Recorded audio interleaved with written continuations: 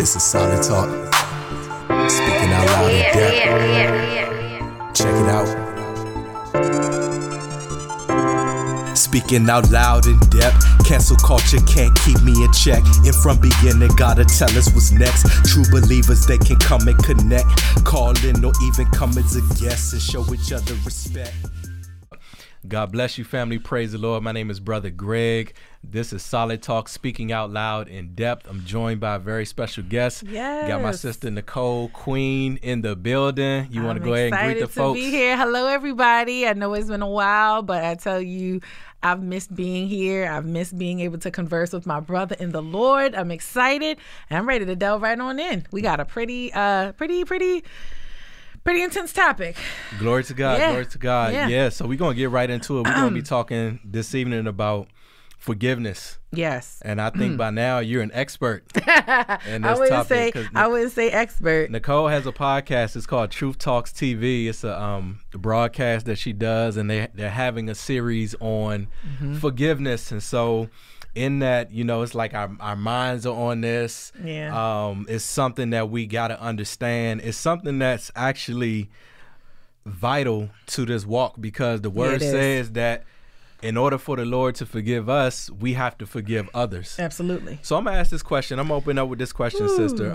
Take it easy on me. I don't think it's a right or wrong answer. Okay, somebody need to grab that Bible, look up some answers to. Y'all know how Greg be doing me. I be like, really, Greg? Let me. So the initial question that I was going to open up with was, why is it so hard to forgive? But I'm not going to open up with that. I do want to answer that. No.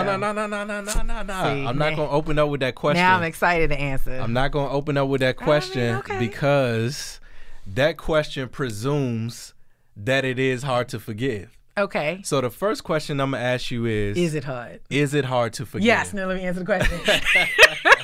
See, that's how you win that one. See? Yes, it is hard. Now let me answer the question I really want to answer. Defeated. No. Why? I will say this. Why is it hard? I will say forgive? this. No, it is not always hard to forgive. Let's reframe it. And I hate to do a question with a question, but a lot of times the issue is not the question. Well, I'm sorry. A lot of times it's not the issue at hand. It's the way the question or what the question is. So is it hard to forgive? There's no universal answer, but what I will say is that it does require something. Okay. It does require effort. Is it hard to work out?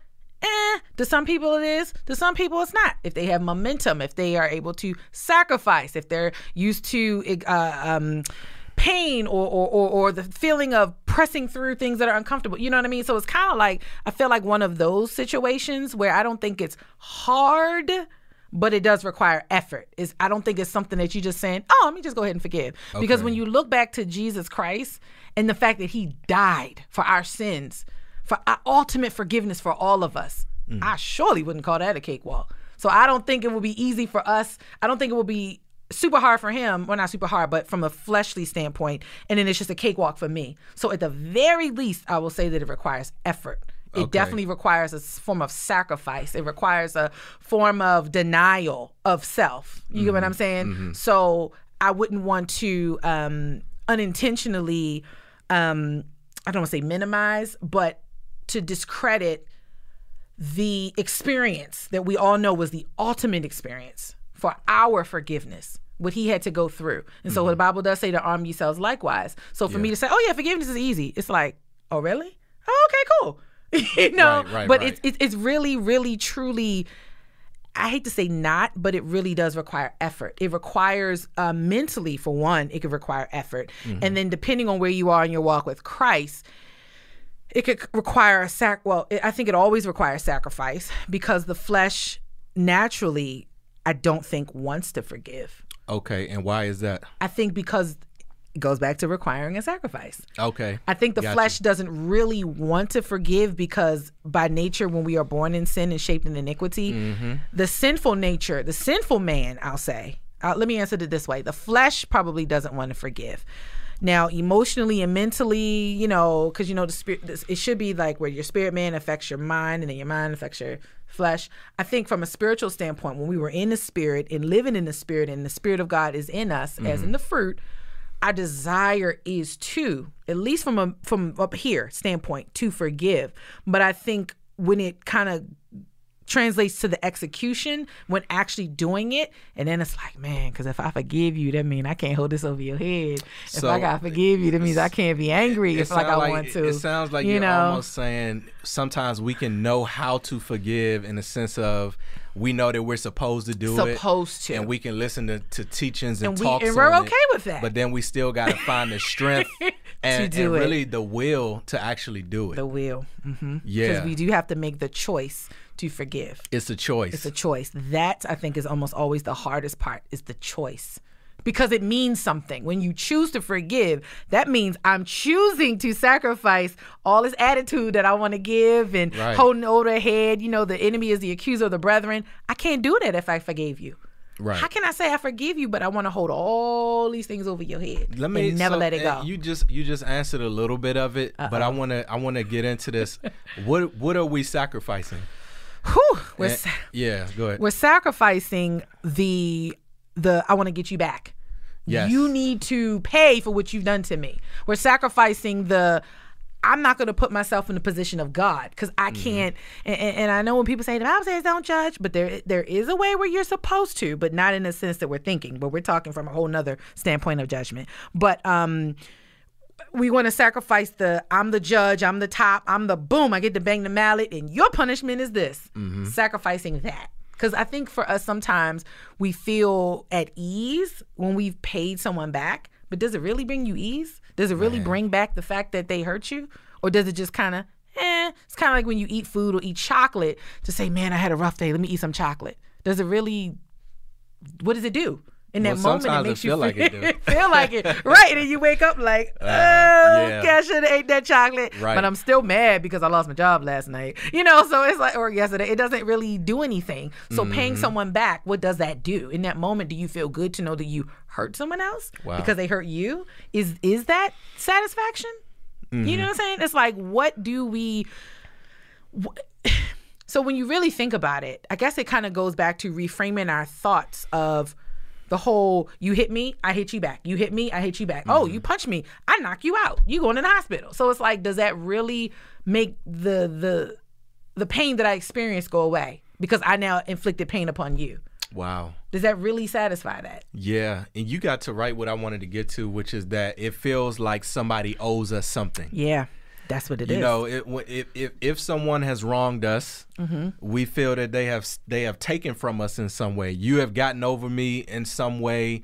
You've done something. You have caused me harm, and I need to be made whole. Right? Yeah. I need to be repaid. Woo! And so we try to return what the Bible say, return evil for evil. Yeah. It says don't return evil for evil. Mm-hmm. We try to do that because we want to seek vengeance. Right. You know what I mean? Mm-hmm. Like we have and I won't say wrongfully so or rightfully so, but we just have an idea of justice. Like in our minds. Right. Because we're made in the image of God and because God is a God of justice, we want justice, especially when it's justice for ourselves. But we don't know what true justice is. That's the problem. Well, so we don't know the Constitution. Well, we know the Bible, but we don't know like the heavenly Constitution, you know, what God declares on this matter because we don't know the full story. Right. So when people go to court, the defendant, the plaintiff, they present their side. But God knows both sides. He knows the whole side. He knows not only both sides, but he knows the future. He knows the past. He knows the generational things. I can't never present that part in court because I don't know it. Wow. But he knows it all. So I can't put myself in a position to judge, to reign on a situation or not reign, but is that the right word? Yeah, to preside, judge, over the situation when arbitrate. I don't. Come on here. Go ahead. Come on here. What's those little words? We had the little grammar books with the little owl on it, the word to the wise. I was like, come on here, drop them words. Okay. But we don't know. We can't put ourselves in that place to rightfully say, I'm going to judgment for the plaintiff, we can't do that because in spiritual matters, we're not the authority. I can't possibly be. So when you say we can't do that, who is we?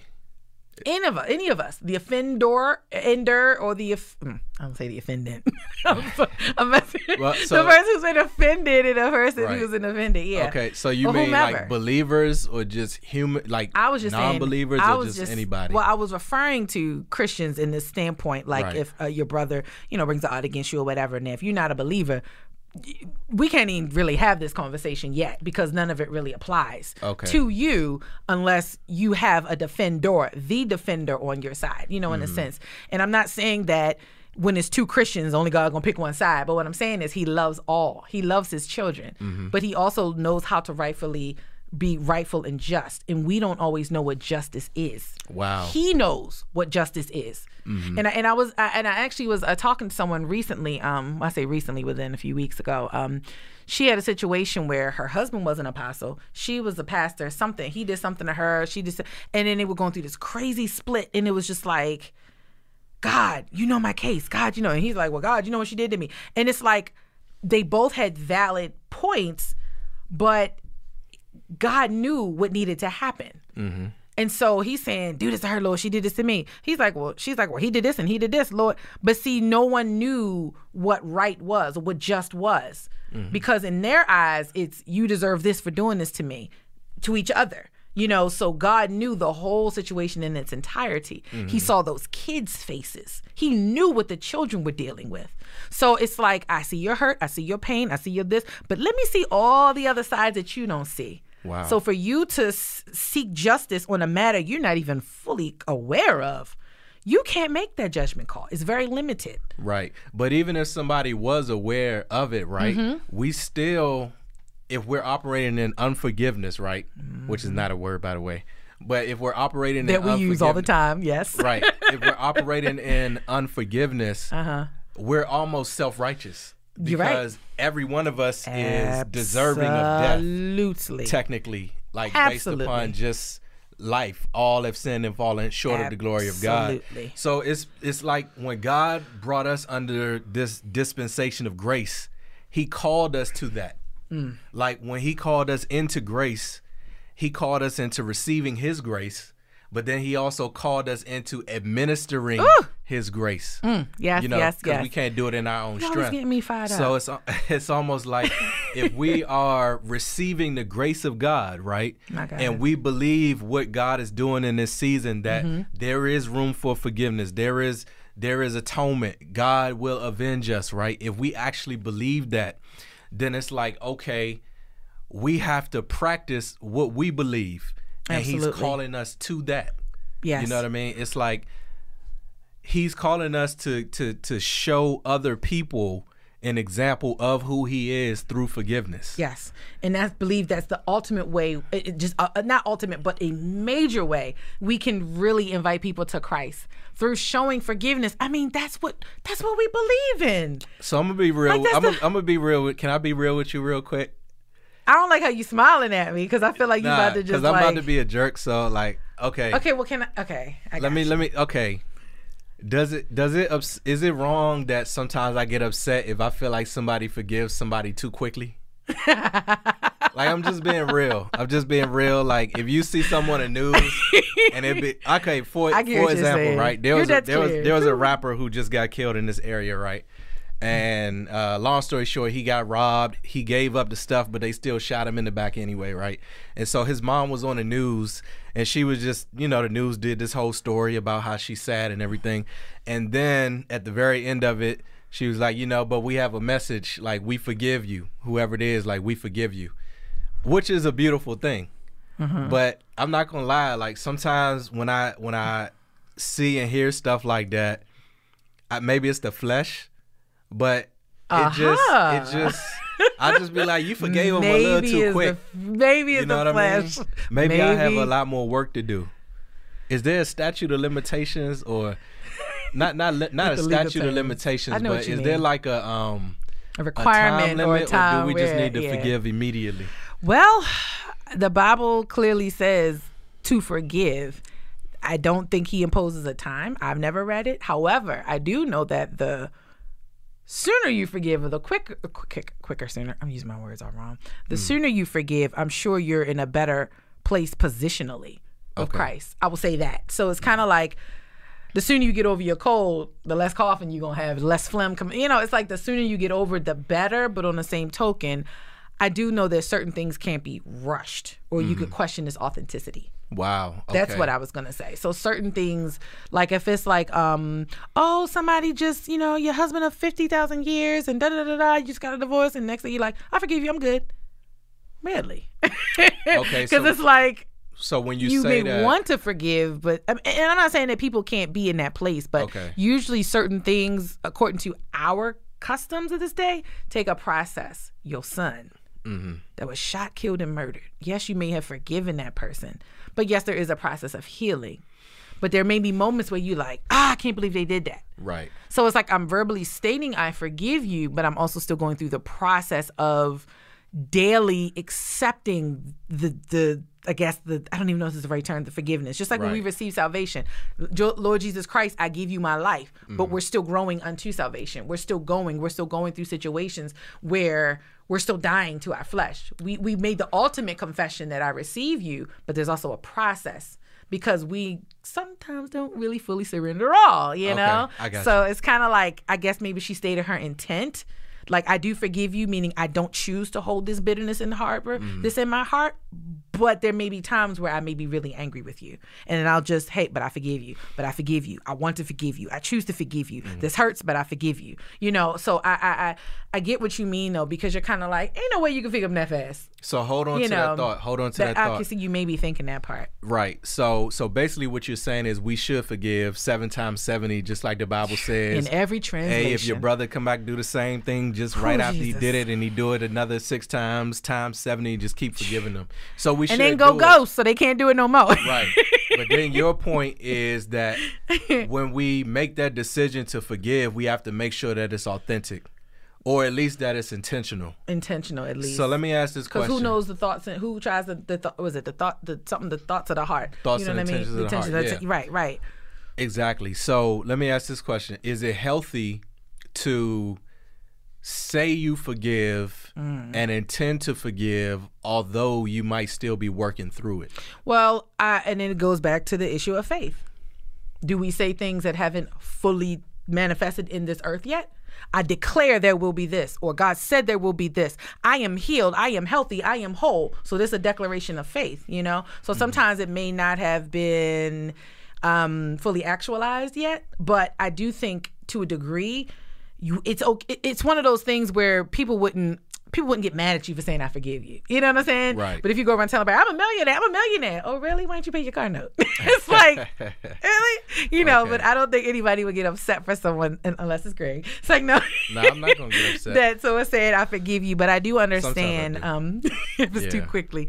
Yeah, but I get what you're saying because it almost questions the authenticity behind it. And it's like, really? So what if somebody has said that they forgive, they might even believe that they forgive, but they still experience emotions, hurt, the healing process, anger. Okay, now that's a little different. Frustration. Okay. Regret.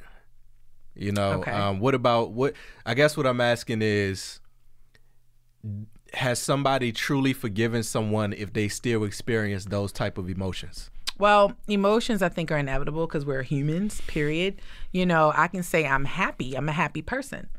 Doesn't mean I don't cry or get sad sometimes. So I do believe, and this is just me, that you can forgive someone and have moments where you may reflect and say, ooh, man, that really hurt. And that one's fine because I think hurt opens up the door for vulnerability and it exposes us to the fact that, Lord, I need you. Lord, I need you. This is I can't carry this on my own. This is heavy for me. Now, when we go to the anger part, that's when I think anger is tied more to forgiveness from my understanding, just from a purely of it being a definition. I think, if I'm not mistaken, and I'll look it up, but as it relates to forgiveness, and I think that means the choice to deliberately and intentionally no longer harbor the bitterness, the anger toward the person. Now, the hurt, that's different. Because I can punch you in the arm and the scab and the wound and all that be done, but under the layer, it still hurts. When I touch it, it still hurts. But it's healed, though, on the surface level. So I do know that there is some healing that you may or I don't think you can associate healing and hurt with lack of forgiveness, but I think it's more connected to the anger part. Okay. From my understanding. I think that's important for people to understand, and I'm glad hurt you and clarified anger is different. That just because you might be hurting from something doesn't mean that you haven't forgiven that person. Right. It just means that you're human and you have emotions, and sometimes we hurt. Yes, we hurt. And I think when we get to a place of hurt, I think that's the place when you can, when you can go from, God, I hate him, I'm angry, to now, I'm hurt, Lord. I think that's the place where we're really saying to God, I surrender. I'm hurt. Because as long as you're angry, it's like you're steering the ship. You didn't deserve to do this to me. I can't believe you did this to me. I hate you. I hate you. I hate you. Now you're exerting a level of control and judgment over them and what they should have and shouldn't have done. Now, when you say I'm hurt, it's like, whew, okay, God. I'm opening up. I'm vulnerable. I'm coming before you to say that my little sensitive feelings was hurt, or whatever the situation is. I think that's you're more in a line of a place of surrender to God when you say I'm hurt. It's easy to be angry. Mm-hmm. They teach our black men to be angry. Don't cry. Be angry. Why can't a black man say I'm hurt? Mm-hmm. I'm sad. No, you can't be hurt. You can't be sad.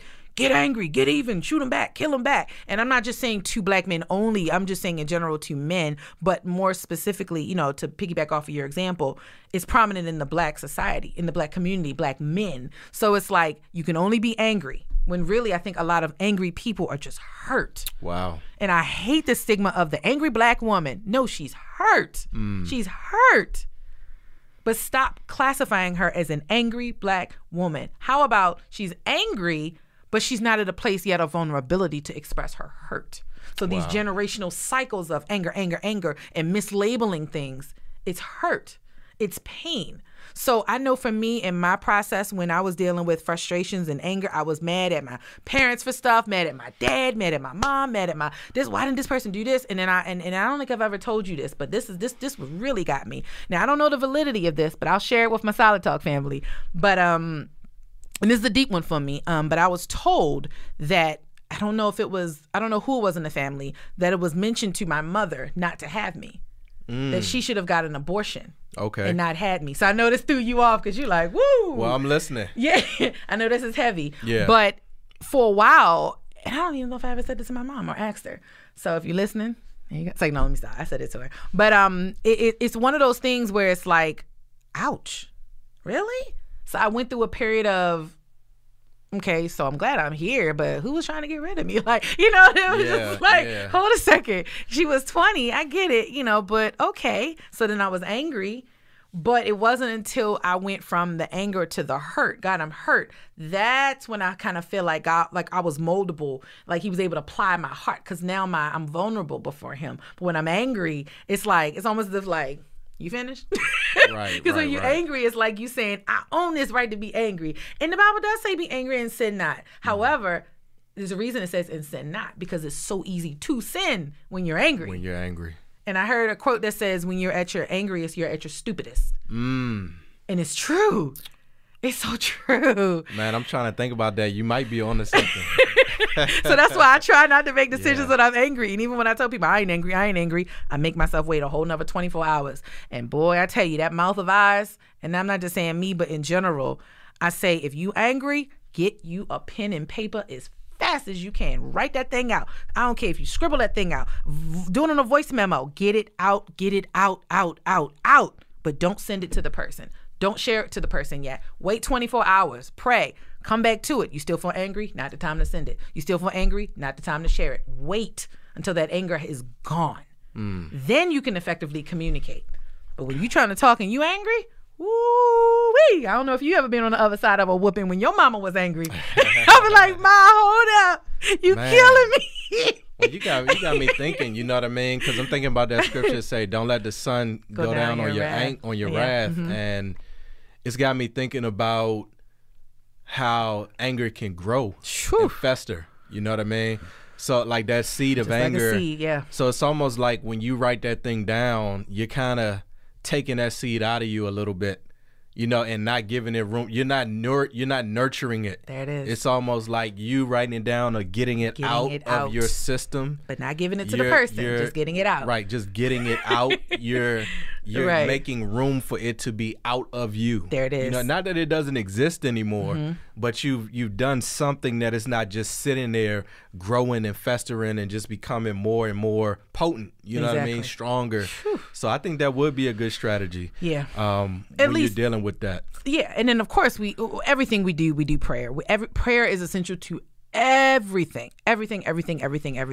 But dealing with it from a purely mental health standpoint, I think that getting it out, the action of writing, and it's funny because you know how you read writings, you be like, man, I was mad when I wrote that because the leg is all like, yeah. And then when I was typing stuff, you was like, like I am mad. And then when I get to the end of it, I'm okay, I feel a little better now. But just getting it out feels good. Or calling someone, and I would even be careful. Some people say, oh, just call me, girl, we want to let it out. But everybody can't handle your humanity. Wow. I called somebody to vent to them, and it wasn't even about them. It was about somebody else. And they got offended. Wow. I'm like, how are you getting offended? And I was considering you as my safe space just to get it out. So now you took offense. I'm like, Lord, I can't talk to nobody. So I just literally do a voice memo. I record it, and I'll just say it, or I'll write it, or I'll do something, but I will not share it with the person. Until I feel led to later when I'm no longer thinking about it. And God say, oh, bring it back to my memories. Oh, wow. You know what? I did want to tell them this. But now I can scratch out this whole part at the top, whole part at the bottom, and pick this little piece right here that just says, hey, it hurt my feelings that you did this. You know what I'm saying? As opposed to, I can't stand you because you did it. No, they don't. Not everybody is entitled to receiving your emotion. Your not I want to say your emotion, but your what's the word? Your tantrum, your temper tantrum. Gotcha. They don't necessarily need that. We need to now move into a space of constructive conversation. You yelling and telling them, you did this and I can't stand you and da-da-da-da-da-da. And we deal with the primary emotions and the secondary emotions. Let's get past the little stuff that don't matter and get to the meat of it. Let's get to the root of it. And let's try to facilitate that conversation. How much does humility play into forgiveness? And I'm thinking about Joseph. A lot. You know, when you mentioned forgiveness, the first person that came to mind was Joseph. My God. And I was just thinking about how he was ultimate. wronged so much of his life. You getting into my next book, Greg. Stop it. He was just wronged so much. And I was just thinking about how his brothers treated him, how Potiphar's wife treated him. And the funny thing is, man, I was reading about Joseph and what Potiphar thought of him. Yeah. And it was just saying like all these wonderful thoughts that Potiphar had. And I was like, those same thoughts that Potiphar had toward Joseph, the wife, which was the anointing on his life, the wife had those same thoughts toward him, only that she had a malicious intention. She probably didn't think it was malicious, but she wanted him for his anointing, but just in a different way. And then finally, Joseph, everywhere he went, the Lord was still with him. Everywhere. But he gets to a place of prominence, and then he finally encounters his brothers again. And now he has the leverage to treat his brothers any kind of way. But he makes a decision that I'm going to love them. Whew. And that takes humility. Oh, Greg. Because I'm just like I'm one of them people. Oh, that's heavy. And I gotta do better with this. I'm sorry for hitting your mic, y'all. Hitting the mic. I gotta do better with this. But I'm one of them people, like, I know who my day ones are. You know what I mean? Like, if I ever get on, not on, if I ever get on, and I've been on, I just kind of humble. But if I ever get on, you know what I mean? Like, I'm one of them people in the back of my mind, like, I know who my day ones are. Okay, you weren't rocking with me, you weren't rocking with me, you were rocking with me, you were. So I realized, though, now that's good when you being a judge of character, and you know, you might want to work with somebody, and you say, okay, it's this person's character. But if it's just done out of spitefulness, or if it's just done out of, I'm still holding a little something against you, then that's probably not of God. So how much does humility play into forgiveness? Huge. Because at the root, humility is the denial of self. At the root of it all, like the denial of self. And what is forgiveness? Forgiveness has to do with a quote unquote, well, where it starts is the need for forgiveness means, let me restate. When a person has been offended you violated me, so I have to forgive you. So let's see the two common denominators, me and me. Humility, denial of me.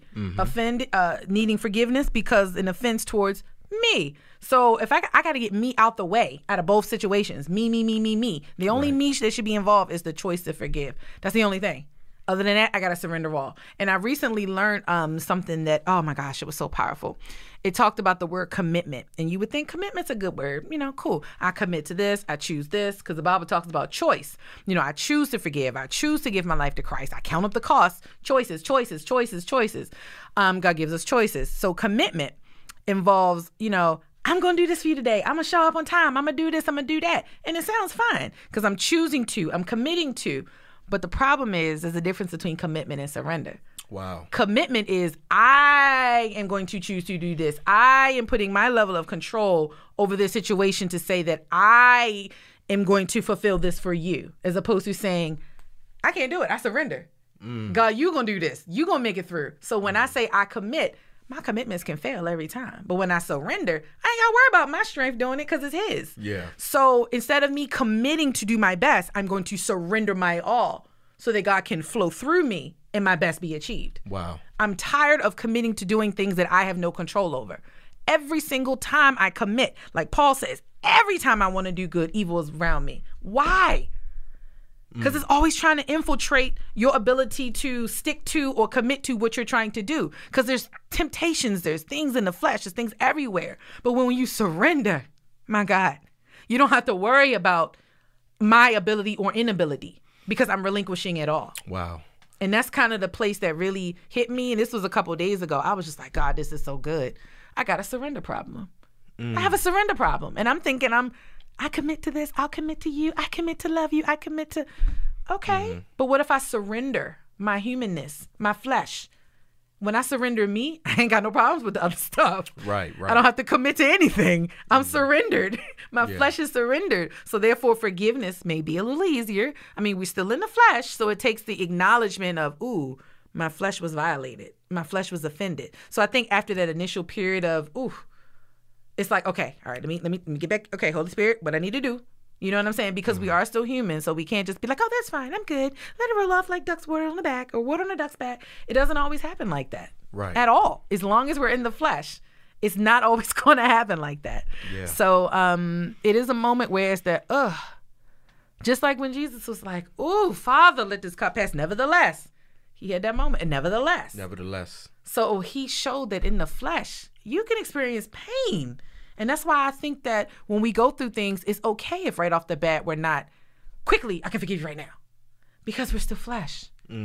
But the moment we realize who we are, I think we're going to be unstoppable. When I realize who I am, like the King of Kings in me, it's nothing I can't do with him in me. Right. And me operating in him and him in me. That's what we did with the fruit of the Spirit and the gifts of the Spirit. And people are always excited about the gifts of the Spirit, but I want some fruit. Man. Because the gifts of the Spirit can draw people to the talents and not the talents, but the miracles and all of this. But what's going to sustain them is that fruit. The fruit is what's going to keep people saved. It's going to keep them in the body. All these miracles and stuff is great. Yeah. But the fruit is what's like, man, she couldn't prophesy to a soul, but boy, she was loving though. She cooked up some good old sweet potato pie. I always talk about food when I come here. And look at what love really is. Look at what it really is. It does not boast. Yeah. It keeps no record of wrongdoing. No record of wrong. Yeah. It does not envy. Man, all is long suffering. All of those things love does, right? And so God is love. Yeah. You know what I mean? God is love. And I'm just thinking about the fact that, man, we are trying to be Christ-like. Christ-like. Ooh. Christ-like, and in being Christ-like, life is going to present what I call opportunities to be Christ-like. Unconventional teachers. The Bible says every man's work is going to be tried of what sort it is. Yeah. So, I mean, if you built that house on stubble and wood and something like that, and the fire comes, it'll burn up. But if you built that upon, solid things, every man's work is going to be tried by fire, right? And sometimes these things that people do to us that cause us to need to forgive, we think, oh man, the devil, or these folks get on my nerves. Right. But if we begin to look at these as opportunities, now it's like, okay, boom, this is my opportunity to show the Lord that I understand what he's called me to do, that I believe in what he's called me to do, and that I'm going to walk in the power that he's given me to do it. You know, so I think healthy perspective is critical when it comes to forgiving. Because we need to see things more from a sovereign perspective. Yeah. This life is just a vapor. So everything that happens to us, it feels so urgent. Like it does. Like this is right now. And it's urgent. I was thinking about that the other day. Yeah. Why does everything feel so urgent? Why we gotta hurry up? Now we hungry. We understand why that feel urgent, because your stomach hurt. Right. Because there's pain associated with it. But why is everything else so urgent? But that's the thing, though. Feelings and emotions and even physical things, it all feels urgent. Yeah. You know, like hurt feels urgent. This person needs to be needs to have some vengeance against them. Pain feels urgent. Especially when you're in labor. Not that I've ever had a child, but it looks pretty painful to me. It feels urgent. You know what I mean? But if we step back for a moment and just understand who's in control, then it's like, okay, let me function in God's timing. Let me function in God's viewpoint of how I'm supposed to respond to this situation. And that's when the peace actually comes. When we make that decision, okay, now I'm going to make a choice that God is in control, and it goes back to your point earlier about surrender. Yeah, and I thank you for sharing that, because, man, those emotions do feel like urgencies. They do, because no one ever is in pain or nervous or anxious or whatever emotion and says, "Oh, it's okay, I can just kind of deal with it a little bit." It's usually like it's like extreme. It's like urgent, it's fast, it's intense, it's the worst thing in the world. Oh my God, I'm gonna die. So it's like in that moment, that's how that feels. And so I think sometimes our behaviors and our choices can sometimes reflect that inaccurate perspective because of the emotions that are driving the conversation that should not be, or driving the narrative rather that should not be. So I think, just as a disclaimer, emotions in and of themselves are not bad by any long shot. You know, I refer to emotions as indicators. I'm looking up a scripture. Go ahead. They indicate that either something's right or something's wrong. However, they do not steer the ship. They indicate whether a boundary is crossed, which is one of my favorite words, boundaries. They indicate, are you laughing? I'm smiling. They indicate whether or not someone has, crossed over onto territory that you are not comfortable with. So, like, if you get a text message at 2:30 in the morning and you're like, what they want, it lets you know, okay, this person may be an irritant to you, so you may need to have a conversation. So it's like, feelings let you know if a boundary has been crossed, or lets you know if you're excited about something, or if someone asks you to do public speaking. I used to say, I don't want to talk in front of people, I'm scared, and I was kind of still don't like to. So let me ask you this real quick. You said that feelings let you know indicators. The indicators that a boundary has been crossed. That's one way, yes. One way. And another way is just it gives you an indicator whether or not you've need some more growing to do. So let me ask you this question. If you see someone that has wronged you in the past, and you experience an emotion, is that an indicator of something? Unforgiveness or resentment or something like that? Now, it depends on that emotion. And this is a great question, because I actually recently, wow, God is awesome, recently got in touch back with the person who sexually abused me. And I saw them. And oh, wow, they're doing so well now. And it's crazy, but when I connected with him before he got married and got ordained and all this other stuff, and then Passover church, and I'm like, oh, wow. I'm like, wow. And you're still denying what you did, but okay. Like it was nothing, But prior to that, I think when they were engaged, it's funny because God led me to call him. I said, Lord, this may not be you. I don't know if, and I said, long shot, I'll call. And it's crazy because the whole time on the call, I was like, hey, how's everything? How you doing? Prayed over him, prayed over his mom, prayed over the whole, and I said, Lord, that's crazy. I was so angry with him, so mad. But now my heart was like, wow, I feel bad. So how did he receive your phone call?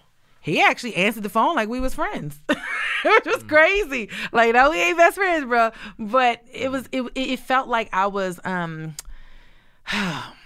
it was almost as if I was like, you know how like when you go to the altar and somebody to pray for you, it's like, how can I help you? What can I do? You know, how's everything? And I genuinely was concerned. I didn't mention anything that happened. I didn't mention my pain. I didn't mention any of those things. And it was, I think at that point it was like 6 or 7 years later. Now it's at about 10 years when I actually did the math. So this was some years ago. So when I saw that person after the 6-year mark, and then recently closer to the 10-year mark, it was almost like, and it's funny because I stopped for a second and I was like, hold up, I don't feel a certain way. And I was actually alarmed by the fact that I didn't feel a certain way, because I almost anticipated like, Nicole, you should be irritated or frustrated or mad or anxious. And I'm like, I'm not though.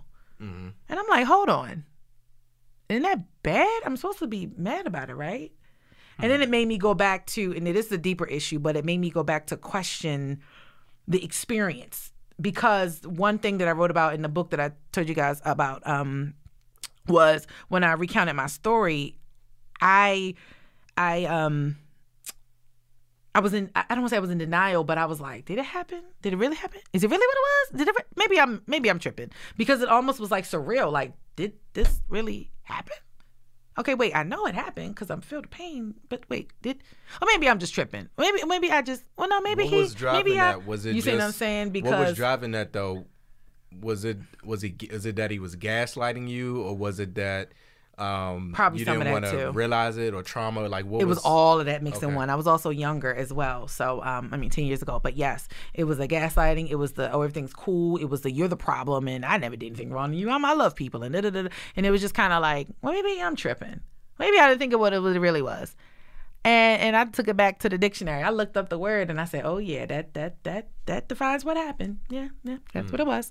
So, but because it hit me like, nah, this didn't really happen. Did this really happen? This person couldn't do such a thing. But the evidence is clear. It happened. So it's like, wow, this really happened. This really happened. So, it took me back to that place momentarily when I realized I wasn't upset or angry. Like, hold on. Should I question the event itself if I'm not still angry? And then I had to realize, wait a second. Just because you're no longer angry or sad or cry or experience emotions a certain way does not cancel out what took place. Like when people go to funerals, they'll say, oh, well, she didn't cry, so she must not be sad. That don't mean that. People handle things differently. Now, in my situation, it marked that I was actually healed. I wasn't angry. I was able to pray for this person.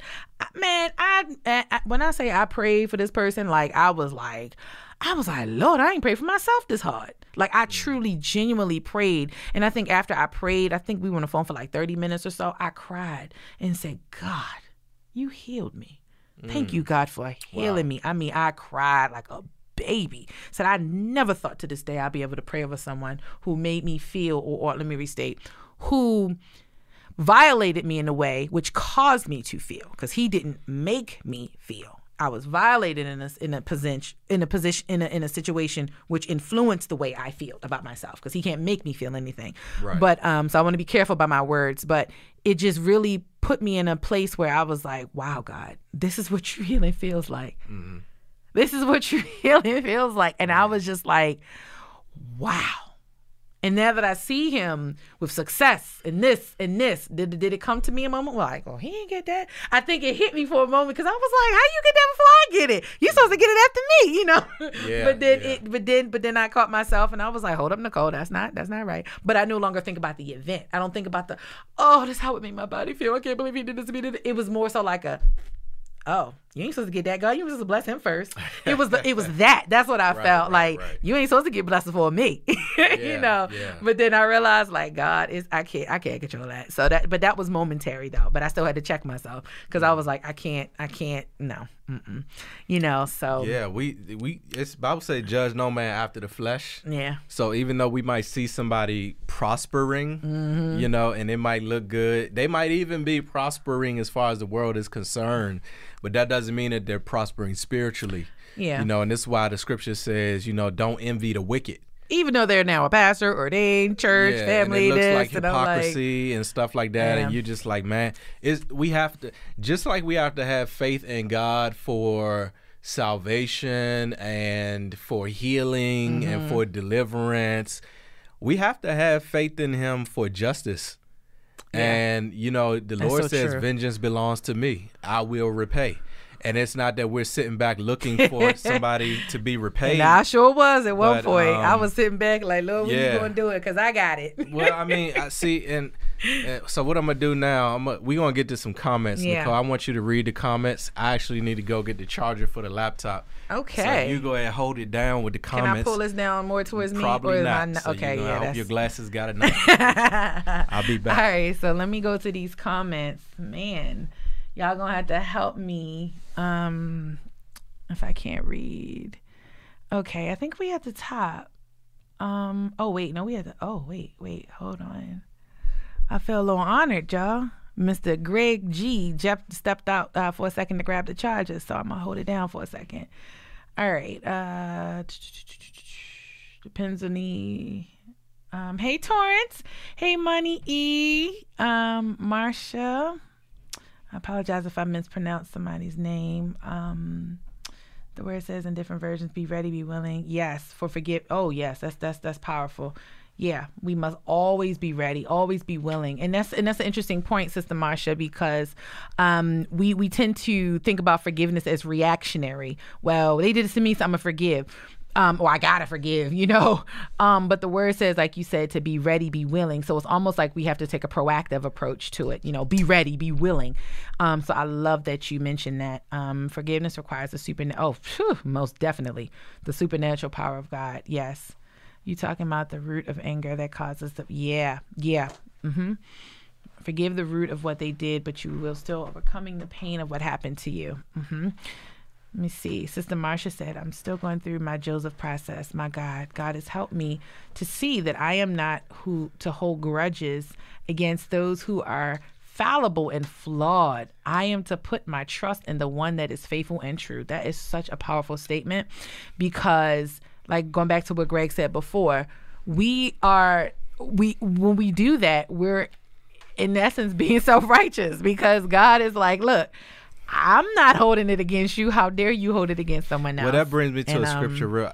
I want to say the scripture, just not to interrupt, but no worries. I was looking this one up earlier, Ephesians chapter 4, and I want 32, but I'm gonna pick it up at 30 actually. It says, and grieve not the Holy Spirit of God, whereby ye are sealed until the day of redemption. Let all bitterness and wrath and anger and clamor and evil speaking be put away from you with all malice. And then 32 is the one I want. It says, and be ye kind one to another, tender-hearted, forgiving one another, even as God, for Christ's sake, has forgiven you.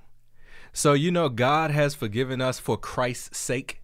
Yeah. Meaning the cross. That's what that's talking about. What it's talking about is because of what Jesus Christ did on the cross, God has forgiven us, right? Doesn't really have anything to do with us, because he's not giving us what we deserve. Christ paid what we owed, right? And so that's such a good perspective. Forgiving one another, even as, meaning just like, right? Just like God, for Christ's sake, has forgiven you. So when we forgive somebody, we got to forgive them from the lens of Jesus Christ. Paying what we owe, we doing the same for them. Yeah, we feel like they owe us something, right? And that's you so know, good. Who knows, right? But in the grand scheme of things, what it really is Jesus paid it. Yeah. And even if they haven't received Jesus yet, if they do receive Jesus, then he still paid it. You get what I'm saying? Yeah, like absolutely. He died for the sins of all mankind. Absolutely. You're absolutely right. You're absolutely right. And I never thought about it. Let me see. And I never thought about it from that perspective of the way you said it, because we think, oh, forgive. He given us a gift. It ain't got nothing to do for us. Right. He's stepping in our place. So in essence, because of that, now we can experience forgiveness. And so therefore we have to arm ourselves likewise and do those things for others, the one who may have done something. Now I'm stepping in and forgiving you just like Christ did for me. Wow. And I think that's what really truly brings people to Christ when they see the love of God without saying, I'm a Christian, everybody, I'm a Christian, here's a track. No, let me see the track in you. Let me see it carried out in you. Not to say that people should leave the body because they have an experience with somebody that's in the pew doing something wrong, because your relationship with Christ ain't got really nothing to do with what I'm doing. However, it is important for us to model ourselves and be ambassadors of Christ, because that's often a witness that God uses to help expand the kingdom of God. But no one can use the excuse to say, well, she was cussing the other week and she killed somebody and stabbed somebody, so I'm not gonna be a Christian no more. That ain't got no bearing to do with you and Christ, because that's relationship. But we also shouldn't prevent the opportunity to be a witness by doing things that are directly opposed from what we claim to stand for and believe. Man. So I agree with that wholeheartedly. I don't know where you were on the comments. I think I might have messed you up. Hold on. I was actually happy. I saw somebody. I see a question from T. Sally. Yeah. It says, Greg, can you give an example of grieving the Holy Spirit? Right. I can. And I think a lot of that is found in that scripture that we just read. And I find it kind of interesting, the things that it said were grieving the Holy Spirit. So it says bitterness, wrath, anger, clamor, evil speaking, put away from you with all malice. So it's almost like the opposite of love. It's almost like in this scripture, the Bible is saying that the things that are unloving tend to grieve the Holy Spirit the most. Yeah. So it's like, man, love really does cover a multitude of faults. It really does. Because the things that God seemed to want us to do the most is to do the loving things and to not do these things. So I really feel like, matters of the heart can potentially grieve the Holy Spirit. And I also look at it like this. The Holy Spirit lives in us if we're born again believers. And when he lives in us, we're carrying life. So it's almost like when you are a pregnant woman, you have to live a little bit different because you're carrying life. Oof. So you might have been a cigarette smoker before you were pregnant, but as soon as you find out you're pregnant, you got to quit immediately.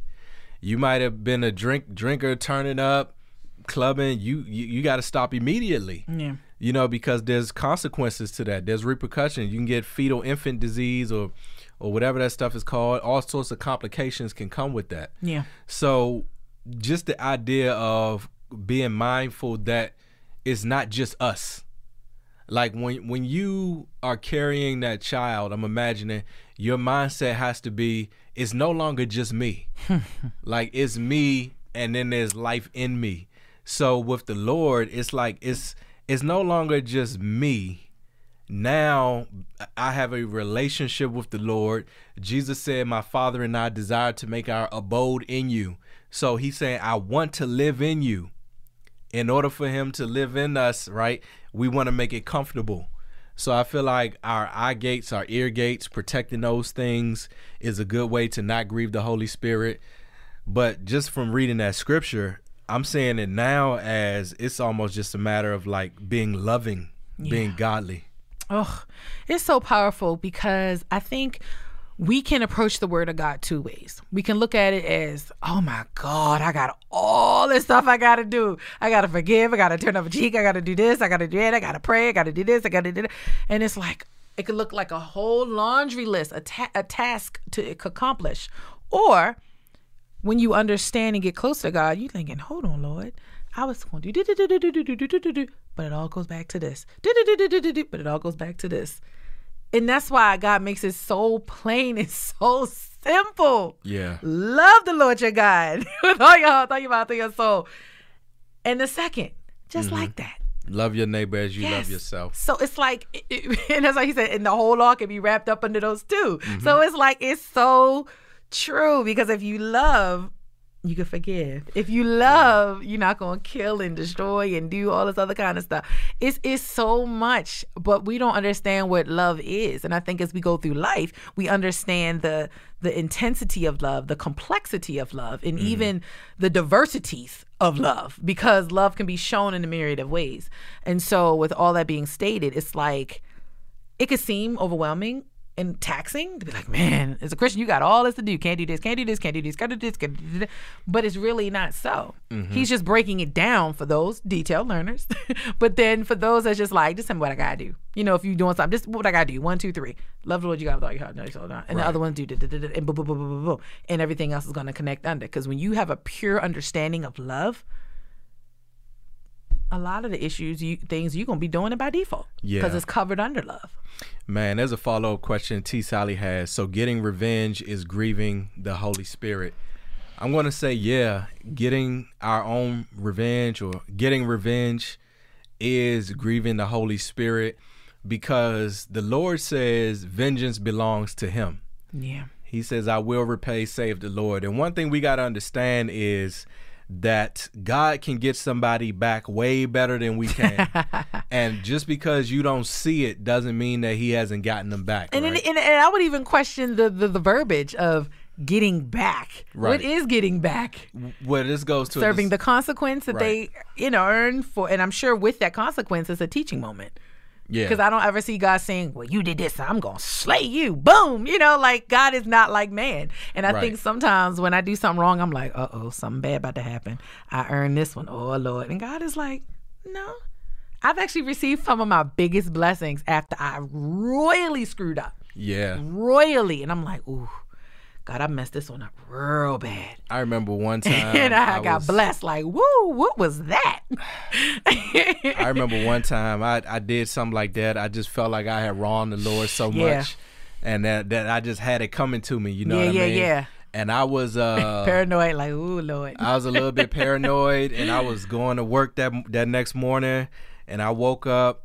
And I was about to miss the bus. And if I missed the bus, it was going to be like another 30 minutes before I had to, you know, I'm in Maryland. Maryland buses ain't like DC buses. So if you miss one, you better have an app on your phone, a game or something. A game. But anyway, I did not make the bus stop.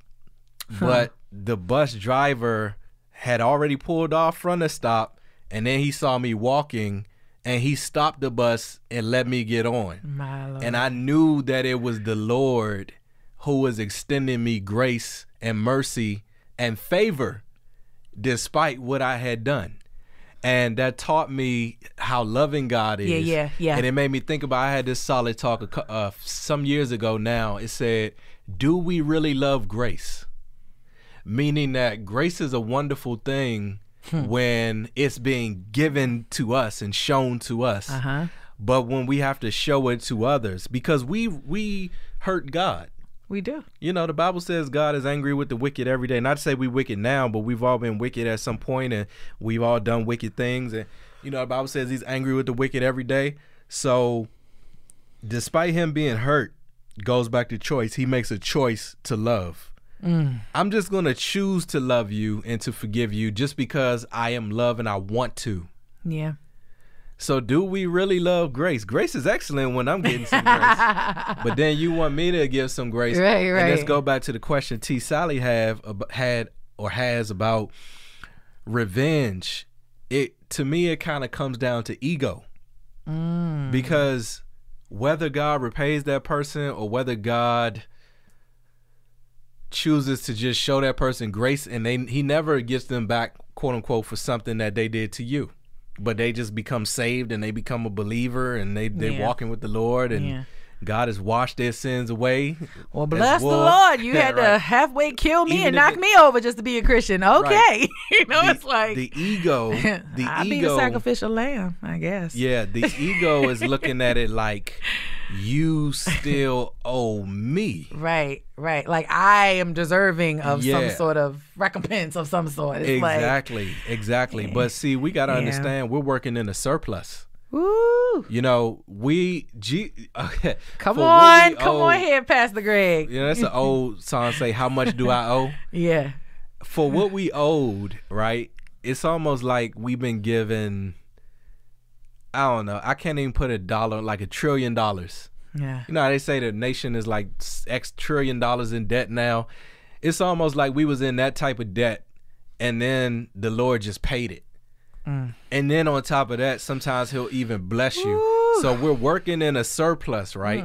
So if you're under the mentality like I'm getting way more than I actually deserve, can we really feel as though if somebody hurts us, it's the parable that Jesus did.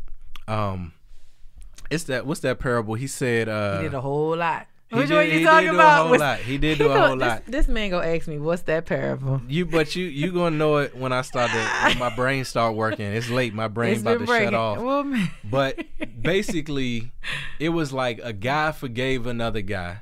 Who owed a lot of money. I know what you're talking about. Let's just say it was like $5 million, right? The servant owed money. And then that guy who got forgiven, he went and somebody owed him like $5 and he was just ready to air the place out. Yeah, he was pretty hot. Yeah. And he went back and said, hold up. Yeah. Wasn't you just forgiven? Lack of perspective. Yeah. Too much ego. You know, how could you do this to me? Right. To me. Right. There's a common denominator. To me. AKA to me. Self. Which goes to your point right in the beginning. And I want to scroll up for a second because someone made a comment earlier, says you can't truly forgive without humility. Wow. And I missed that, but I just saw that. And it's true. You cannot truly forgive without humility. Yeah. Denial of self. And it makes me go even further to think, what can we do without the denial of self? Everything God asks us to do requires denying self. To effectively love someone, you gotta deny yourself. Yeah. Honestly, I mean, it's easy for me to love you and you loving me, but what about loving your enemies? Wow. Definitely denial of self. Do we have humility, an attitude of gratitude? And we say it because it sounds cute, but it's not always easy, especially when self is in the way. Do we wake up and understand that the day this is the day that the Lord has made? Let us rejoice and be glad in it. He didn't need to promise us this day. Nope. You know, we start to really walk around with the consciousness of what the Lord has done and just who he is, you know what I mean, as far as what he's done in our lives, it'll make it hard not to show that same grace to somebody else. Right. But I think when we start to lose sight of the cross, you know what I mean, losing sight of the cross is what really kind of gets us to that place of becoming self-righteous. You know, it's like, oh, how can you do it? Yep. I love it. Self, ego equals flesh. Oh, that's good. That's good. Yeah. That's good. And I feel like the whole experience of Jesus and the whole experience of just Christianity is really dying to yourself, like just getting you out the way, because you is what got us in the problem in the first place. Wow. Go back to the Garden of Eden. Yeah, I know we talk about the serpent, what he did and how he conflicted man, but there was a level of pride involved in there. Yeah. It was a lot of self involved in there. Well, they became self-conscious. When they fell, they became self-conscious, Absolutely. you know. And that self-consciousness is where ego comes in, which is self, which is flesh.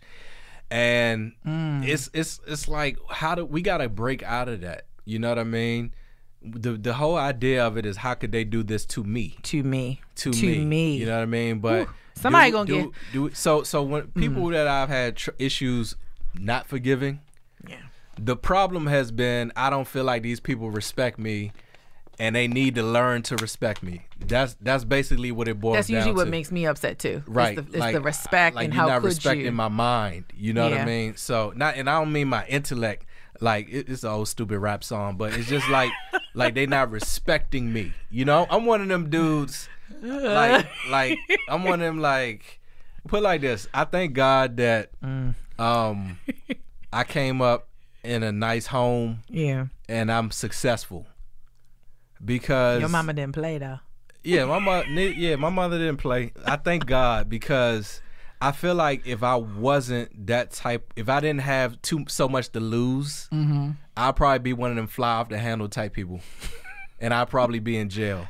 Wow. Because it's like, it's this whole thing like, okay, don't disrespect me, right? The whole don't step on my shoe and all that. I ain't that crazy, but like, you know how people be like, don't step on my shoe. Mm-hmm. And so the question is, do we really need others to know who we are if we know who we are? You know what I mean? Like if I know who I am in Christ, you know who you are in Christ, do I need the validation, the approval, or the respect of another mortal? When you say it like that. if God says that he loves me, he knows who I am, who cares if somebody doesn't respect me, right? I mean, of course, we like to be respected, but who cares in the grand scheme of things how this person, you know, feels about me? Well, I want to respond to that in two ways. One, no, we don't need it because his word stands regardless.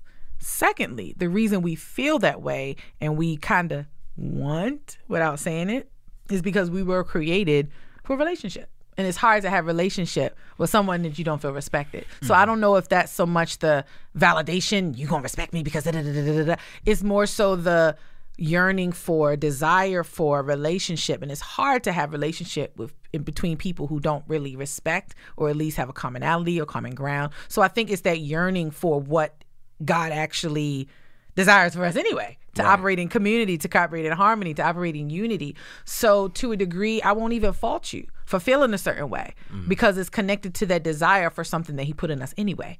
We were created for a relationship. No one's created just to be like, I'm over here, I'm over there, you over there, you over there, you over there. No, we're supposed to be community, kingdom, together, you know? And so I do understand that that's probably the feeling that you feel. Now, if you need it as far as a validation and security, then I would say no. But if it's just a matter of, I kind of would like to be respected so that we can kind of connect and flow in unity, that's one thing. But if it's, I can't go to work, I stopped eating, now I'm depressed, now I'm quitting my job, now I'm doing this because you made me feel this way, that's different. That's a whole nother level of thing. Because I know people who, in the past, where something would happen and upset them and they would just call off from work, go stay home, not go anywhere, stay in the house, lock themselves in the room because their friend was mad at them for something. And I'm like, you gonna let that situation with your friend totally shape your entire day? Wow. So that is where it gets, that's a total different, I'm always hitting these mics. I didn't hit your mic, hit my mic. That's a whole nother level of, that, I don't want to say where it's scary, but it really is, because if someone else's words has that control over you where it usurps God's word, that's dangerous. Yeah. Because that means anybody, any mortal, as you say, can say anything, and now your behaviors have shifted. Wow. So I do agree to one extent. I mean, not to one extent. So on one hand, not on one hand, but the first statement is yes. No, no one's word should usurp God's authority. I should firmly believe who he says that I am. On the second tip, when you are disrespected and when you are made to feel a certain way, it can create or damper the woman fuzzy that you get when you're in relationship with someone, in community with another. So that's probably why we feel a certain way, because it's like, I really thought of you as a brother, a sister, and I was really excited about the relationship we had. But now that I feel you're disrespecting me, it's kind of hard for me to feel comfortable around you and operate in unity. So that may be the frustration. So I don't want you to feel, not you, but just in general, like, oh man, I shouldn't care what they think. No, you should care. You should care. Now, do they determine or alter your identity? No. Are they going to affect your day and how you do what God called you to do? No. Now, could it affect a relationship? Perhaps, because now there's a level of discomfort. Because now I can't fully be who I desire to be in unity with you, because you may feel a certain way, which may make it hard for me emotionally to be connected to you, because we're on different playing fields now. And if I have experienced an offense, see, there's another conversation. Should we be offense? What's an offense? Should we be offended? Is it a trigger? Is it this? All of that stuff. Right. But to operate in unity, you kind of want to have the respect, which could really kind of, I would say, respect is kind of like, I don't want to say levels the playing field, but respect really just kind of makes it easy for people to cohabitate. Because if I don't respect you at the core of who you are, it's going to show. And how I treat you, talk to you, not intentionally, but if I really don't respect somebody, who they stand for, what they believe in, what they think, what they this, what they that, it's just going to come across like total disregard, like whatever. Man, we're going to read a couple more comments, then we're going to recap. Yeah. Man, I'm just looking at it. I see some really good comments. Sister Susan says, when we spend time in the Word, His Word is in us more and more. If the love of God is truly shed abroad in our hearts, we become secure in His love. Oh, that's good. The respect of others becomes less important. Yeah, as it relates to validation, absolutely. Yeah. We don't need it.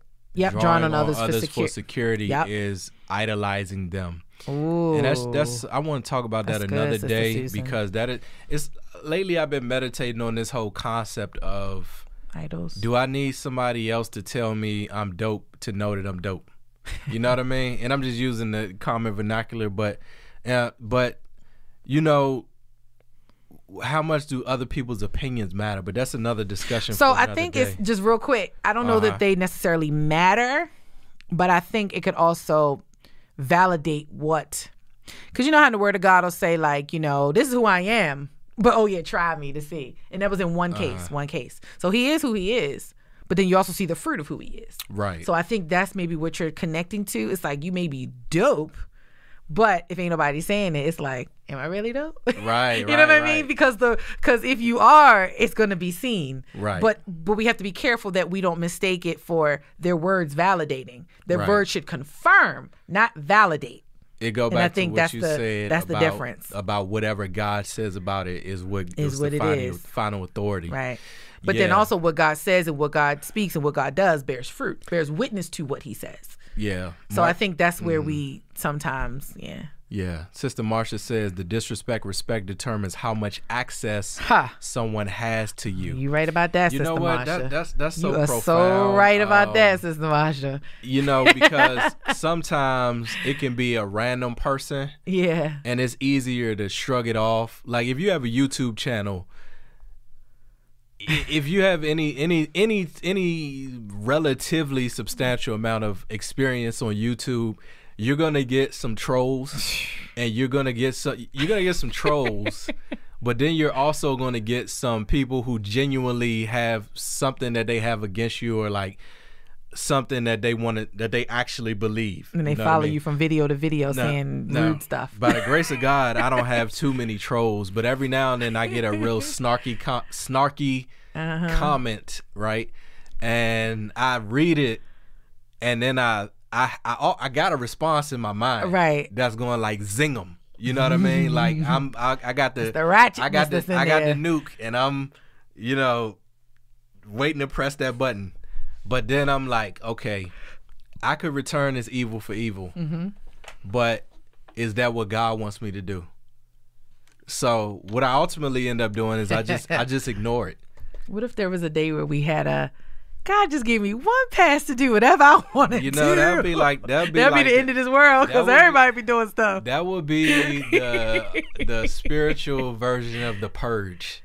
Yes, that I never saw that movie. Me either, but I've heard lots about it. I know the concept of it. Exactly. Right. My students actually told me that, and I was kind of like, yeah. But where I'm trying to get to is I need to get to the place where I don't even desire the purge day. You get what I'm saying? I get you. Like blessed are the pure at heart, for they shall see God. My heart needs to get purified more. Yeah. So that I don't even desire revenge. You get what I'm saying? Like, I get you. Like that's what I want.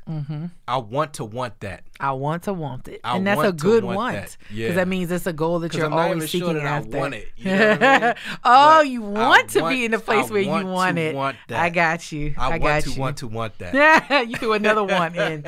You threw it. I got a long way to go. I got a long way to go. You keep throwing in once, it's going to be even longer. Yeah. But I know what you mean. You want to be at a place where that is your desire. And right now you don't desire that. You just want to hit the button and be like, you're just not hitting the button yet. But now you want to take it a step further to say, Lord, not only do I not want to hit that button, but I want to desire a point in time where I don't want to even hit that button. Right. But I ain't quite there yet, because I still want to hit it. Yeah, I'm going to read one last comment from Brother Randy. He says, and then we're going to wrap it up. He says, I do believe we need to draw the line with people with disrespect. We have to seek the Lord where the line is. And I'm going to agree with that. Can we read that again? He says, I do believe we need to draw the line with people with disrespect. We have to seek the Lord as to where that line is. My favorite word. What is it, Greg? Boundaries. There it is. I agree. I don't, we definitely don't need to be flat out doormats. You know what I mean? Definitely not. Definitely not. And I agree that the Lord tells us how to respond. The Lord will tell you. It's almost like when Samuel and Saul, right? Samuel the prophet was like mourning over Saul or upset about Saul or something like that. And one day God was like, hey, look, how long are you going to mourn for Saul? Stop praying for him. Oh my gosh. Yeah. We just talked to somebody about that because there is a time and a place and a season and there is a time for mourning. Right. There is a time. And that's one of those sensitive topics where it's like if somebody lost somebody, you can't just be like, all right, it's been 3 days. Yeah. You done. You know what I mean? Yeah. But there actually was in the Bible a specified time for these things. Celebrate, to mourn, and it's like, all right, come on, get up, get back to work, come on. Yeah, we got to move forward. Yeah. You know what I mean? Yeah. I've had the Lord tell me to stop praying for people. That happened to me once, and I thought I was crazy. I was like, God, are you sure? You've never told me not to stop praying. But I understood why. And when I told that person, they were like, you're the third person that God told me that to. And I was just like, wow. I was so nervous. When you were praying with them? No, I was praying for them. And God said, why did you stop. feel like you wanted to tell them? You needed to tell them. I don't know, but I just... Like, hey, God told me not to pray for you anymore. Because the person asked me, like, hey, did you pray for me? And I started to be like, yeah. I was like, I'm not about that lie. I was like, I started to, but God literally stopped me in my tracks. Yeah. Man. And that happened to me one time about 15 years ago. Yeah. I think I was praying for an ex that God wanted me to separate from. And I think me praying for her was maybe like subconsciously a way of trying to like keep her relevant in my mind. Gotcha. And then that's when he hit me with the how much longer are you going to pray for Saul? Yeah. I was like, oh, okay, you don't want me praying for her no more. Got it. Because it really wasn't you praying. It was more you requesting her to I get what you're saying. The intention was, the outward display was the prayer, and it could have been valid, but it was more so internally like, I want this to work, Lord. Yeah. So that was probably what that was. Yeah. It had a selfish motive to it, man. in a sense. So let's recap, sis. If somebody needs to forgive somebody, what steps did we come up with? They should call 1-800 Manifestation Movement and talk to Greg. Okay. I know one you said write it down. Get your thoughts out. I would say write it down, get it out, at least to deal with the immediate response to the anger or the shock that took place. And I think that's just a healthy way, just immediately, because you always need those. When I'm in this moment, boom, what do you do? You have to know what you got to do. You got to know what you got to do, at least until you calm down to be able to think to be rational. So yes, releasing it, whether it's through writing, through song, through rapping. And I'm not trying to be funny, but if you're in a and if you have a space in your room or your house or the gym, and there's a place where you can, like a sensory room. I used to teach special needs children, and we would have a sensory room, and they would punch the wall, punch the mats, do this, do that. And I know this may sound silly, but that's what we need. Well, they sometimes. got that for adults now. Yeah, get it out. Called like rec rooms or something like that. Get it. I'm telling you, get it out, because when you hold it in, that actually affects your body. So the high blood pressure, the stress, and the this, and the cancers, and the disease, holding all that stuff in will come through your body. It'll manifest through your body in certain ways that you don't want. So I'm a huge advocate for getting it out. So that's that one. So releasing it. Releasing it. Okay. And however you choose to is fine. Another point you said was don't confuse emotions for unforgiveness. Because you were saying... No, the hurt and the anger. Right. Yeah. So, there was a difference between hurt and anger. So you were saying it's okay. Just because you're hurt doesn't mean that you have not forgiven someone. Right. But if you're angry, then there's a chance that you maybe still have pretty high chance, because the anger that you're harvesting in your heart, when you see them and you like, and your palms get sweaty and you know, your chest start beating fast and you hot and you like, I could think of some things I want to do to, that tends to be, a sign that you still are harvesting some anger. So, and it doesn't mean that the anger you have is not rightfully just in the sense, because what they did could have legitimately been wrong. But the anger that is held against them in the sense of you, like, I want to get you back. I hate you. It's all the stuff that comes along with the anger. That's the issue, because anger don't come by itself. So being intuitive about your emotions. Yeah. Yeah. Another one I think we said was to forgive as God has forgiven us, and to understand for Christ's sake, and to understand the whole premise of forgiveness. Like you said, it ain't had nothing to do with us. Like you said, when he forgave, I mean, it does. It affects us. It benefits us. But like you said, he paid a price that we could not do. Right. He wasn't like, oh, Greg was going to do this. Let me go ahead and forgive him. He said, no. I understand all of humanity is in debt. Let me pay this debt. And that's one thing I love about God. Quick interjection. God don't like debt.